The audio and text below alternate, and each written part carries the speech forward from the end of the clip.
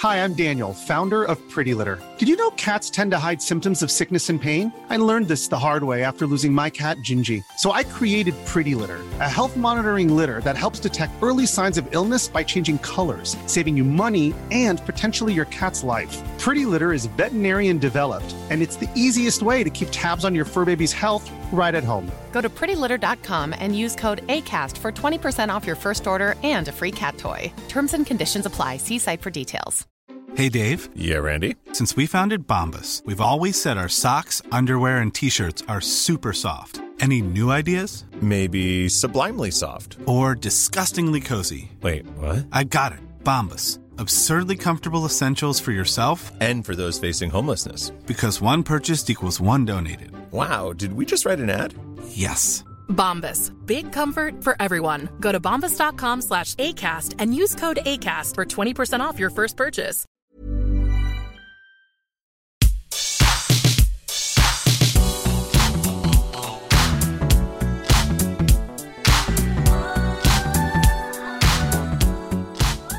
Hello, everybody. Welcome to the What Culture Gaming Podcast. I'm your host, Scott Tailford, joined by Ash Millman. Hello. And Jules Gill. Hello. Now, we just did a bit of news yesterday, although it depends when you're checking the audio for this out, but me and Jules talked about the fact that Nintendo are being sued over their left Joy-Con issues. And then Jules said, why don't we just talk about all sorts of ridiculous lawsuits that have happened, even though this one, the ongoing Nintendo one, is incredibly legit and should have happened years ago. Yeah, it's ridiculous in the fact that it first happened, this Nintendo It's taken one. this But long. my God, if you look back, there have been some absolutely spurious claims against developers. Spurious? And, yeah. Spurious? That's a good word. That's a claim. I don't think that's a You know, word. I think try- spurious is a I word. learn one new word a week and I like trying it out. Spurulous is not a word. Spirulous. Spirulina. I have a class action Moving- lawsuit against you, Gil. Moving on. Yes, this is the thing. Like, it's very scary to be sued, I imagine. Never happened to You me and imagine. hopefully never will You happen. know, with your list of mums coming after you, like, Good. whoa. What are you on about? Your You know, army of children. The blood test will determine what happens there, but it must be very scary for developers, especially like smaller developers, to be bullied and corralled out by like other larger companies. So yeah, that's Do you what want to know where we're going to start? We're going to start with Mass Effect 3. Oh, my Because favourite. It is, isn't it? What a lovely time that was. So that was one of the whole things where everyone hated the Mass Effect 3 ending so much that there was a whole, I think it was a class action lawsuit brought against BioWare under false advertising, mainly centering on the fact that on the advertising part of Mass Effect's, one of the little taglines was that the decisions you make completely shape the experience.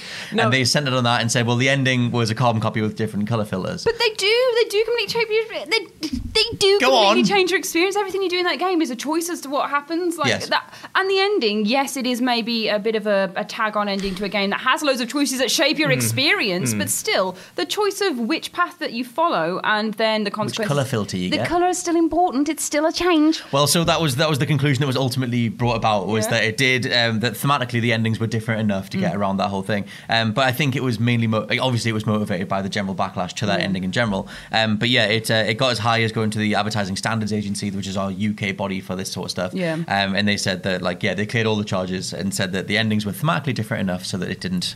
Interesting, though, isn't it, that a box art or a piece of information on a box is what led to this, because they saw their little loophole and they tried to exploit it as much as possible. Yet still, Bubsy 3D gets to say that it won an award from a game company and a award body that doesn't exist. When- Literally, they made up their own award Good. and awarded it to themselves. What was the award company I called? don't know. It was called like Zero FX G-Force. Zero I don't FX. know. It was something weird like They've that. still won an award, even if they make it up and give it themselves. Right, Like but We could just totally do that. number one winner in the office is me. Good, yep. Win. Legit. How have you just given yourself the platform to come up with any award you possibly could, and you've just given yourself number one winner? Number one I'm the winner. best winner. Of the on the office. I'm not greedy. Of the office. I'm the best Crash Team Racing player that's ever been. In the world. office. In the world. No, in the world. In the world. Did you not see the footage? Clearly. But yeah, I mean, I think that having been someone who was incredibly annoyed by the end of Mass Effect 3, I didn't get as hoorah as to try and get into any class action lawsuit type stuff. But I can see the whole, like, any sort of fandom looking for an outlet and latching onto that sort of thing. But it just proves that you're not going to get it off the ground if you're just annoyed about I it. have an interesting one though.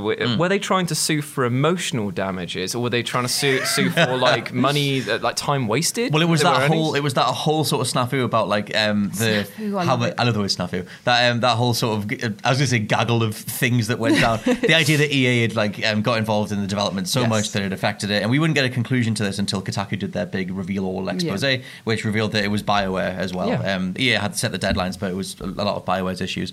But yeah, I think it was just that they wanted a better ending, basically. Well, understandably, but at the end of the day, and this is not me at all defending Mass Effect 3's ending. I too was one of the people that was very annoyed about that. But you have to end it somehow, and you could. There are only a finite ways of ending stories. This is the thing. As much as Shepard's story is your own story and the one that you craft and the way you interact with people affects the whole Mass Effect universe, it's still like a written linear story that needs to have a definitive start that you don't pick and a definitive end, like to cap it off. And the middle bit is what you experience, and that's the important part of it. I think we should do a whole Mass Effect podcast, like the state of the franchise, where it needs to go, and the hiccups and stuff. Because I mostly disagree with you. I think that the stuff that they that's the thing, because they made it linear, that went against the freeform sort of stuff they were giving you beforehand. When they made Shepard an actual person who was all freaked out and haunted by this one child that died at the beginning, like you could have played Shepard as a total monster to that point, and he shouldn't have cared, or they shouldn't have cared. And so that. Is that what you were going to say? I'm just of the mindset that if they took out that final 3-color choice system at the end and literally had it so that the game had already decided what your ending was going to be based on the events leading up to that point, as in, all it's done is just given the curtain lift of just saying these are the 3 choices you have for an ending. But what could have happened is that if you weren't made aware that those were the 3 choices, you would have this experience of like, oh, my Shepard died at the end. It was like, oh, my Shepard lived at the end because I did something. And be like, oh, okay, fair enough. If you're not aware of the actual choices. The whole point of the ending is that you pick, like that's the whole thing, isn't it? Is that you still, at the very end, you're still picking what happens, and it's still the whole like Paragon, Renegade, straight down the middle for the synthesis, is it? I think taking away that choice would I don't know, I agree. I think one that pedals out compared on your actions would be great, but you would never go so far as to go on a class action lawsuit. Oh no. It seems bizarre almost, doesn't it? For the sake of when you were on about the coloured endings, I remember there was one video that went viral back then that showed them, it was like a gridded ending that showed all the endings playing out in unison, like one by one by one, and then side by side. That's one of the things that cemented to people like, oh, it is the same ending reskin. Because it's just the colour. But I think that obviously the takeaway sentiment is no matter how annoyed you get with an artistic work, any fan or consumer doesn't really have the right to try and change it. Because then BioWare obviously ended up kind of caving and doing the extended cut, which kind of papered over some of the wounds, but it was still really like stock 2D animation. That sets a precedent as well. Because now we're in a situation where if consumers, and they have every right to complain about if a game or anything they buy is not up to the product that was described to them, but being able to retroactively change stuff is something that is brand new for us as a society. Like being able to just be like, this is art, but art that can be changed. It's very scary. Weird. It's like, very scary. My mind goes to something like Star Wars, where it's like the backlash to The Last Jedi, and then it's like, well, Rise of the Skywalker. Oh, Luke's not dead, and he's going to. He's back as a ghost. Even George Lucas just tinkering with his own movies, like in that, it's like going back and refraining. Young Jabba in the earlier films, it's bad. Like Jabba when he was a dude before he was a worm. It's iconic. The next thing I've got down is from 2015. All of these lawsuits, all the different write-ups about this lawsuit keep referring to this person as just a person. So I guess their name wasn't included. Okay. But it's one Russian dude from Krasnoyarsk who got so addicted to Fallout 4 that he sued Bethesda. And he said that... I heard about this. It's great. He just, he said that he ended up not going into work. He ignored his friends. He ignored his wife, and his wife left him. So he ended up messaging, he filed this whole lawsuit against Bethesda, and he said that if I knew this game could have become so addictive, I would have become a lot more wary of it. I would not have bought it, and I would have left it until the holiday or until the New Year holidays. That's just a load of crap. We've all been sat down and been on a game so much that you're like, oh, okay, I really need to assess my levels of how much I'm dedicated to this and what else matters. Like the addiction is a really serious problem and a really hurtful, emotional one as well. But just displacing all of those feelings onto a company and going, oh, you were this problem for me. Like nothing about this was about me is not how you move on or address it or fix it. Especially when like the core of Fallout 4 doesn't have what you would class as like gambling mechanics or things that create sort of like, I don't know, like as addictive as loops as you see in lots of Ubisoft games or the GTA 5 online casino or whatever. I mean, that thing was thrown out almost immediately. It barely got off the ground, but it's a fun thing to talk about in terms of why you might try and sue a game. Because obviously the Fallout games have like they're pseudo RPGs in the fact that you build your characters and stuff, but they're nowhere near the sort of like grind levels as you get in some sort of like Diablo stuff. So there's no loot box stuff, and it's very weird to see that this person has just created their own gameplay loop where they're just going to keep going and going and going with it. But I mean, how much do you ever sit when you're playing something where you're, because you do that thing where you do like a long stint on a game, and like obviously you get invested in all sorts of different gameplay loops and things like that.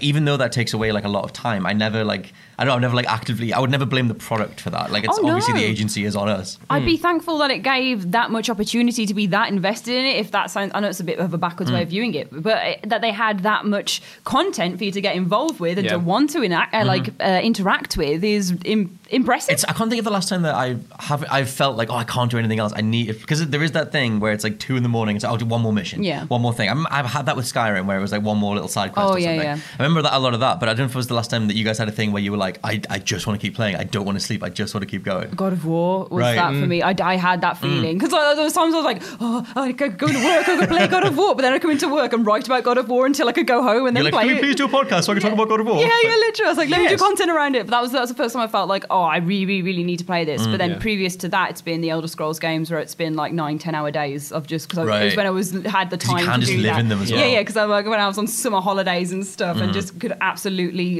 smash it. What a time that is. I know. What a time. 10-hour Oblivion day was... Ooh. It's a beautiful thing. The most recent one was the Resident Evil 2 remake. Oh, yeah. Just because of the fact I was... Every time I message you, you're like, I'm doing another time trial. I'm trying to beat this time trial. Yeah. But as soon as I platinumed a bit, I was just kind of like, cool, done. Right. On with the next one thing. I haven't been back to it since. So beyond Resident that... 2 is a hell of a shout, though. Valkyria Chronicles 4. Right. Oh, man, I've spent so many hours in that one. I still haven't got everything. I want to go back and play it right now. I think the whole, like, again, we do a whole separate podcast on it, but that whole notion of video game addiction, I think as so much more data is available on social media platforms and just us interacting with different levels and the way that things get played, that idea that like any company can like focus in on like this is the most addictive thing the human mind will ever experience, and you just take to it and like fire through it. Like potentially this dude had some merit, but obviously the way it came together didn't do well in his favor. Poor guy though. Because it's yeah. clearly affected his life beyond. Just like something that money can repair. If you lose your wife and stuff like that, that's not fun. I mean, if you guys at home know anyone who's like addicted to gambling or gaming, like it is a serious affliction. Like I know that we find it not humorous, but it's just so... The scenario. It seems so... It's hard to comprehend sometimes. We're not making fun of it. It's a good indicator of how far we've come in regards to discussing this stuff. 100%. I think Fallout 4, like, even so much as recently, it's very much been like, okay, now video game addiction is a real serious thing that we're classifying as an actual thing, whereas maybe even then, like a couple of years ago, it was still, no, it's fine. Yeah, a little bit. Yeah. So you were saying he's a bit of a poor guy. Here's someone who's not a very poor person. Do you remember Soldier Boy? Yeah. Are we talking about... What was that? I couldn't think what that song was. Yeah, that one. We talking about his console? Yeah. Which was brilliant. This is big banter. Did you know this? High banter. Yeah, we spoke about it previously, but Because Mr. Soldier Boy did, at the end of last year, he was like, I'm going to release these different consoles into the market. It was the Soldier Game and the Soldier Game handheld. And his whole thing, which he was so confident about it, which is brilliant. Because he was like, I'm not going to get sued whatsoever. Like, I'll read out one of the quotes from him, but his whole thing was that he could enter the market with these new systems, even though they had no original games. It was just emulator machines. They would play NES, SNES, PS1, everything that had been released beforehand. And he was like, everything's totally fine. So on December 28th, a lot of people were saying, mate, you're probably going to get sued. And so he then tweeted on December 28th, for anyone who thinks Nintendo is going to sue me, your R-word, nothing's going to happen. Everything is legit. My console isn't going anywhere. Trust me. The games were licensed to us. Why y'all want to see a black man fail so bad? Shake my head. Shakes my head. Just the noise that came out your throat then. It beggars belief how anyone can be that sort of like dull. Let me give you a little follow-up. Sort of like, go on. So the timeline, 28th of December, he put that out, very confident man. The 30th of December, the consoles were removed from sale. So Nintendo probably were in touch. Just say like, we do own that stuff, to be honest. This is the thing. There are ways of getting around like emulator things. If you own the legit copy of it, you are allowed to emulate it using like BIOS stuff and things like that. That is like a sort of loophole. You are allowed to. But then Nintendo for mass disagree. consumption, not for resale. Yeah. You can use it for personal stuff if you want to play, say like get a PS1 emulator on your PC if you own the original disc and stuff like that. There is that I think will depend vary by company. And then you've got other companies that have had their licensing stuff lapse, so therefore you can replicate them without any issue. It's why you get consoles like the Retcon 4 or whatever they're called. I don't know what where they can play stuff because the technology to create a PS1 or a SNES or a NES has elapsed, and therefore you can make them as replica machines. Because there are a whole bunch of like SNES. Something like that. Yeah, there's like fan-made SNES consoles and stuff. The companies that make them, the whole idea is that they play the original cartridges, but then they they up-res them. And this is the problem. You can make something that plays them, but you just can't generate the game. You can't sell the games. They are not yours. At no point was it ever. It should never have crossed his mind to just be like, it's like, yeah, this makes sense. I can just take everyone else's work and just sell it as my own. Is it Nintendo that got in touch with him, or was it him actually researching his own thing and being like, whoa? It just, I mean, he was all over Twitter and being interviewed, and he talked to Rolling Stone about it, just saying like everything's completely legit, like, oh, it's crazy, but it's all going to happen, like, yeah, everything's fine. And then it was like 2 days later, everything was just like, just didn't say anything after that. It reminds me so much of the Fire Fest. It's that time of the year. Your vacation is coming up. You can already hear the beach waves, feel the warm breeze, relax, and think about work. You really, really want it all to work out while you're away. Monday.com gives you and the team that peace of mind. When all work is on one platform and everyone's in sync, things just flow. Wherever you are, tap the banner to go to Monday.com. One size fits all seems like a good idea for clothes until you try them on. Same goes for healthcare. That's why United Healthcare offers flexible, budget-friendly coverage for medical, vision, dental, and more. Learn more at uh1.com. Before we go any further, I want to talk to you about today's sponsor, Masterclass. With the amount of time we spend discussing and analysing video games on this channel, it's always good to understand exactly how these experiences are put together. And fortunately for me, I can do just that with Masterclass. With Masterclass's streaming service, you can learn from the best to become your best, studying and growing with over 200 plus of the world's leading instructors. For me, I've been having a blast using a class on video game design by The Sims creator Will Wright to find out exactly how game mechanics are designed around player psychology, as well as learning how important playtesting is to shipping the titles that you and I both love. But it hasn't stopped there, as I've also been brushing up on my practical filmmaking skills directly from my favourite movie director Martin Scorsese, as well as trying to get back in the cooking game with Roy Choi's amazing course on intuitive cooking. Seriously, my kitchen is a mess, but my belly has never been more grateful. For just $10 a month, an annual membership with Masterclass gets you unlimited access to courses on your phone, computer, smart TV, or even via audio-only modes. Even better, every new membership comes with a 30-day money-back guarantee, and 88% of members feel that the service has made a positive impact on their lives. And to put the cherry on top of that cake, right now, What Culture Gaming listeners get an additional 15% off any annual membership at masterclass.com/gaming. That's 15% off at masterclass.com/gaming. What's that? You want it one more time? Well, that's the URL, masterclass.com/gaming. Right, now I'm going to watch Tony Hawk try to teach me how to ollie properly. I'll see you all soon. Right. So much of that sort of bravado, like, it's going to work, it hasn't worked, oh dear. Yeah, and as far as I couldn't find any follow-up comments from him, but the that sort of media push that it got initially, that level of coverage just completely went away. Yeah. There weren't any, like, as far as I could see, there weren't any follow-up interviews of him just being like, oh, I was wrong, or whatever. He just shrank away from it, and it's just never been addressed again. It was never going to work, though. I'm going to look up after we've done this podcast and see what the state of it is now. I want to see if they actually went through. Yeah. Like, if you go try and buy one. I was going to say, I totally recommend going on YouTube and looking at the people who did buy them in the tiny window that they were available, because the state of the games that are on them is horrific. Like, they don't even play stuff. Like, they're all glitchy. There's lots of clipping. Like, it reeks of just like a third party like attempt to try and cash in kind of thing. It wasn't very good. So the next one down is one that you recommended, Jules, which is the Digital Homicide versus Jim Sterling.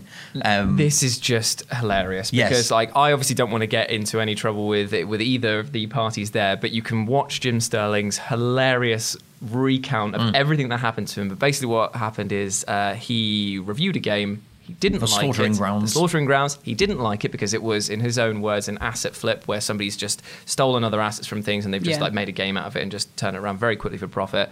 The actual developer got in touch and said, my game is not so-and-so and it's not this, and made a funny video about it calling him Jim f***ing Sterling, son. Stop swearing on the podcast, That's Jules. my one swear. That's my one swear. One per pod. And basically, it launched into this huge back and forth between the two. They tried to escalate it and de-escalate it, and then eventually Jim got a lovely little letter through his door saying that you're being sued for something ridiculous, like, is it 10 million or 100 million pounds? It's what the damages that they thought the game was worth. I don't have the statistic for how much they were suing him for, but I do have the whole thing, the counter sue, because the whole thing blew up, like you said, with the asset flip stuff, and then obviously Sterling's fandom then started investigating the game and realised that the game had pieces of artwork in it that were taken from Google Image. Google Image? Literally, like things like that. They hadn't even removed like some of the watermarks from it, or cut around it to make it, to put it in. You know those like lovely little like white like the diamond stock things? photos. Yeah, literally, like, there's still some of them with a bad PNG. So yeah, Sterling's fandom kind of found a whole bunch of that stuff out, and then they ended, the devs, what do you call them, Digital Homicide, were then sued for $75,000. They then tried to crowdfund it for their own fandom to say, will you help us defend ourselves in court? And out of the $75,000, do you know how much they made? Go on. Have a little guess. What? It's going to be they either made it or they didn't make it catastrophically, and I already know the outcome of this. So Jim won hands down. So I'm going to go with Ash. Oh, we'll go on. $500. Okay, Ash, what do you think? What? How much money is this? That how much they asked for $75,000? How much do you think they made out of it for to defend themselves on the courts? Go on. $25. More than that, they made $450. Oh, very short of the $75,000. That is a bit. But yeah, the whole like debacle, that idea. I mean, that's the thing. The takeaway thing is like, no matter how much you hate criticism of your game or whatever, you can't sue the person for not liking your game. Yeah. Obviously, the reality of that was the asset stuff. When you said Digital Homicide, I was on a different path with what this was going to be. Honestly, just I was camera really zooming in. I was like, holy crap! Like, good, sad Millman. It did actually get a discourse other than just like laughing at the developers' attempts to try and defend the thing, but it did actually open a discussion on what language is acceptable when talking about video games in general, because it does come to a point where if this one person or small team has made this thing, if you're going to come at them and say horrible things about them, well, not about them, about the game. But that's the thing. It's trying not to bridge the gap between that. You should always criticize the game, not the people behind it. And I think that they tried to use some of that legally. There was little bits that was like part of their damages things, like our reputation's damaged and things like that. I think that is a worthwhile conversation in terms of criticism, because like even on YouTube, especially in the early days of YouTube, there are tons of people who got famous for just ranting and going over top. This thing's a piece of S and whatever. Yeah. I'm only not swearing because it's the podcast. Piece of S is actually right. That's a real piece of S. But like, yeah, I mean, a lot of people got really big on that stuff. Yeah. And I think that is a worthwhile distinction to make, especially like in criticism, because I mean sometimes we like to hate some games, or I do, but I need to pull it back. I jokingly call Peter Molyneux the father of all lies, but that's only because of the fact that it's been a precedent set that I have not the first person to call him this, and it is taken in great stride with him, because he is actually a very nice man, and he's just doesn't know when to stop talking. Molyneux needs his own podcast as well. He does. Get him on this one. He'd probably jump at it. I will get in touch. I would love to talk to Peter Molyneux. Just sit there and just like, so Pete, just tell us what you want. Yeah. Come on, Father of all lies. Come on, Daddy Liebag. I know, we've not treated very well. I always try to stick up for him. Good. He's definitely going to want to roll with that. I think that's one of the distinctions, though, where it is worth addressing the person, where like sometimes the potential lies or the porcupines that they've done beforehand does then feed into the product, and it is worth talking about both. The next thing I got down is the whole Too Human. Do you remember Too Human? I remember the name, yeah. Right, because that was a whole thing that Silicon Knights tried to get off the ground. I love this story. This is just Dennis Dyack used to be a way more reputable dude, and he was going to do this whole thing where it was like Norse mythology meets kind of like cyberpunky sci-fi stuff. Yeah, launch this whole Techno-Norse, this whole like futurescape stuff, and with this combat system that was based around the right analog stick, so that you would fight things in all different directions. Honestly, really cool idea. Yeah, and you know what? For when the game is running at its full stride, it's actually all right. It's not great. It's all right. It's not great. I mean, that death animation is literally somebody counted 15 seconds horrible long. Every time you die, a Valkyrie comes down from heaven, scoops you up, and picks you away. And the developer was like, "It's to show you the importance of death." That's all well and good. It wasn't happening every other 5 bloody minutes. Yeah, especially when you get in the later levels and stuff. So yeah, the whole thing with that was like Too Human was meant to be this big project that was launched off the, it's going to like put Silicon Knights on the map or whatever. And there was this whole thing where at the time Epic Games, because they were lending Silicon Knights their Unreal Engine tech to get the game off the ground. And Silicon Knights apparently got very annoyed that Epic were continually promoting the new Gears of War. And they then claimed that the money that Silicon Knights had put into the Unreal Engine to use the license was then being put into Gears of War, which they didn't like. They also said that it was unfair that they didn't feel like they were being promoted enough as well. And also they didn't receive tech support, and there was other bits and bobs. Basically just like they said that the Unreal Engine's issues had caused them to miss their launch window, and that had cost them an X amount of money, which is what they were trying to sue for. So the whole point was that they weren't being supported enough by Epic, and that the Unreal Engine could have done more. So that was kind of like the opening sort of salvo. And then Epic countersued and said, look, like there's actual code from the Unreal Engine 3 into Human, so you've reused it without stating that that's the part of the game you're going to reuse or whatever, or the specific code. And that's where it's so delicious to go up to go up to somebody and just go like, I'm suing you because the engine I've bought and licensed isn't up to scratch.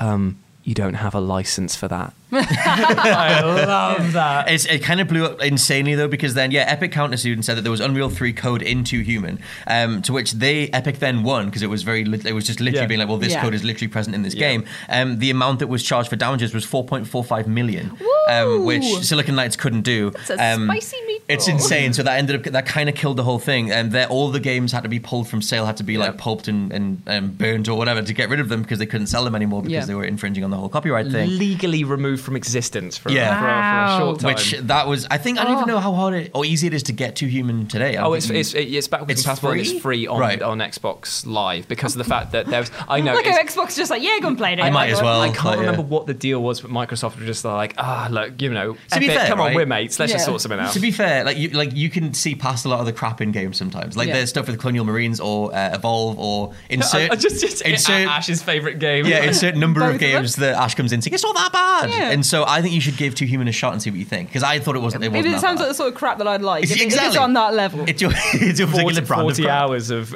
crap-tacular combat. Don't play past the opening bit out of the first few levels. Enough to watch a few cutscenes, get a feel for the combat. But the world is such a cool idea. Like Cyber Norse is so cool. Techno Norse is so cool. It's 2-player as well. Yeah? Get a friend involved. I never play did through that. It'll probably actually be really fun. Friends, would you like to play it with me? No. I don't have an Xbox One. I also don't want to revisit it. But it's really good. It was all right for the time. It could have been worse. Both of you just smashing your Xboxes. Sorry. Get yourself on streaming and we'll do that. Okay, yes. all right. Or also no. But the one I'm going to end on is the one from Black Ops 2, when a Panamanian dictator called Manuel Noriega thought that his likeness was in Black Ops 2. So he sued Activision. He said that even though he was in prison, I think, he went to prison shortly after this, and he was known as a dictator. He said that the fictional version that he was likening himself to in Black Ops 2 was the culprit of numerous fictional heinous crimes, which, fictional's the key word there, but near enough. So he thought he was his likeness or whatever his name is worth to the Panamanians was infringing. So he sued Activision for it. That was immediately thrown out in October 2014. Ooh. Now, to be fair, Call of Duty as a franchise does like to use likenesses, but they are usually with the express written consent of the people involved. So I could say that they might have drawn inspiration from somebody. And I mean, there are only so many face generators you can go through without actually ending up looking like someone. Yeah, it's like it sounds a lot like the Mr. Fish Homer, Mr. Sparkle. Oh Mr. God! Sparkle. Okay. Yeah. Where it's like, it's very close. Absolutely coincidental, but then if the shoe fits. Yeah, I think going down the whole the whole dictator route, obviously there are potential parallels to what his conduct was like beforehand. But it was thrown out, but the mayor of New York at the time, Rudy Giuliani, I don't know if he's still the mayor of New York. I don't know New Yorkans, but maybe he is. He said that it wasn't just a victory for Call of Duty, but a victory for art. That you should be able to have these sort of archetypal characters and dictators and whatever, and not infringe on the real dictators. If you're being like an archetypal, if you're being an archetypal dictator inside a game, maybe you should assess your image rather than one in that's the thing. And, the thing that he's citing, where he's like, this guy did lots of heinous crimes, and it's like, why do you want to go up next to that? And be it reminds me of me. You're putting yourself there. Yeah. Imagine if you had somebody I don't know, just Ted Bundy just sitting there watching his advert for GTA 6, but gee whiz, guys, making me look bad. Speaking of GTA as well, there was the whole Lindsay Lohan thing. Oh, yeah. Which I didn't have written down, but it is a specific thing where she thought that she tried to claim that it's because of that. Trying to do a peace symbol with a camera, and she reckoned that the mansion that was behind her in the artwork looked like some mansion that she'd once stood next to and took a photo. So tried. I don't know, the likeness stuff. It's neither here nor there, is it? Because there's so many humans now. There's someone that is like your identical twin somewhere on the planet at any given time. I've got so many. Have you seen Those are all in games. A bold guy with a beard. Oh no, how hard is that? The problem with me and you, Jules, is that we look like the Mii's in Nintendo. Like a bald guy with a beard is you, and anyone with like spiky hair and whatever this thing that I have on my face is me. So it's very easy to infringe on us. Plus, have you seen? I look completely unique. Sorry, everyone. It's true. I was about to say, what is it like being an actual... being a unique NPC? No, honestly, I get likened to anyone that has red hair, and any celebrity has red hair. They're like, you look like her, don't you? Look like Black Widow. Yeah. But I get you and Zoe confused all the time. Yeah, it's hard. It's just a harsh reality of living in a world with billions of people. I know. But still, the whole likeness thing, I think, because something like South Park obviously made its entire career off just literally lampooning everyone at once, and somehow seemed to skirt through. I've not looked in the history of South Park stuff. I don't remember if they ever got pulled up on any of it. They've been pulled up a few times, right. but I think they've always come out on top with it. But I don't know, they do so much controversial stuff in it. It's that classic text at the beginning, isn't it? Work of satire. There's one episode that's been banned outright, which was a two-parter. They've had to censor one of the people that they did a rip-off of. I think it was a religious figure though, so it's a bit more down the nose. I remember what that the was. Muhammad one. I think so. I believe so. I remember, that was one of the only times, but most of the time they just steer right into it and they seem to get away with it. And I'm pretty sure in Ghost Recon's case, or in this one with Manuel Noriega, I'm sure with that it would have said that like L characters included in this are a work of fiction, not intended to do whatever. But he thought his little image was getting dumped on. If we are going to close out by thinking about this, which video game would you guys like to have your likeness attributed to? Any of them? I'd just be happy. I'd be happy to be in one of them. Yeah, something cool. I don't think there's any characters that look like me. I get compared to Guy Fieri, so I don't really care what happens. Same. You dress like him. Good, very good. I think that Ash would be brilliant in like Overcooked. A little Ash just running around. Tiny Ash. See, I want like an action thing. I want to do something. I don't know. I can't like weaponize my takes. Solid? There's no character that. Oh, it could be the dude from Condemned 2 that shouts at people until they like blow apart or whatever. Yeah. I can just come in and be like, "It's a bad game, really," and then they all just die. I would love to be someone like an NPC in like an Elder Scrolls game that you can just go and talk to and be like, "Oh," and then have a cat come out or something. Why would you just a skooma addict Ash? Literally riddled next to the Khajiit caravans, like, "Hello." Just like in the corner, slumped on the scooms. Got a penny. Jules, who would you be? I would love to be... You'd be an Jamalami. No, I'd want to be one of the, a bad guy from the upcoming like Resident Evil games. I'd love You're literally that dude that was in... What was that big evil dude that was bald with a beard? Not Rasputin. The guy that was from in Resident Evil 4. Yes. With the massive trench coat. Yes, I'm him. What's that dude called? Why can't we think of him? Mr. Scary. He's so based on Rasputin, though. / you, yeah. You were bald with a beard at that point. I was. You should be suing a Capcom at this point for infringing on your rights. Maybe I will. And my horrible, spindly spider body that I keep within me. I can't think of that dude's name, but whatever. You can let us know down in the comments below. You can find us on social media. For now, this has been the What Culture Gaming Podcast, and I've been your host, Scott Tailford, joined by Ash Milman. Hello and goodbye. And Jules Gale. Thank you very much, guys. I'll catch you next time. Bye. Spindly spider buddy. What was the name of that dude? It's going to annoy you, isn't it?